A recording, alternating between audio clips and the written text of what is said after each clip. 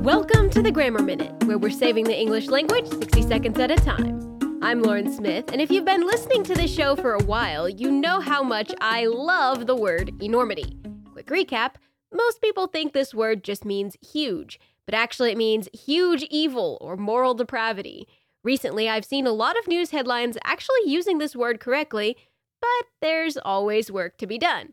So here are some of my favorite headlines that got things very wrong. Enormity of opportunity for the growth of women's golf. Animation shows the enormity of the universe. The enormity of Majorca's tourism growth. The enormity of God's grace. And my personal favorite, a real headline from a real newspaper, the enormity of it all is massive. Definitionally, I can't really argue with that, but I kind of want to. Anyway, that's your Grammar Minute. Visit thegrammarminute.com for more tips and tricks.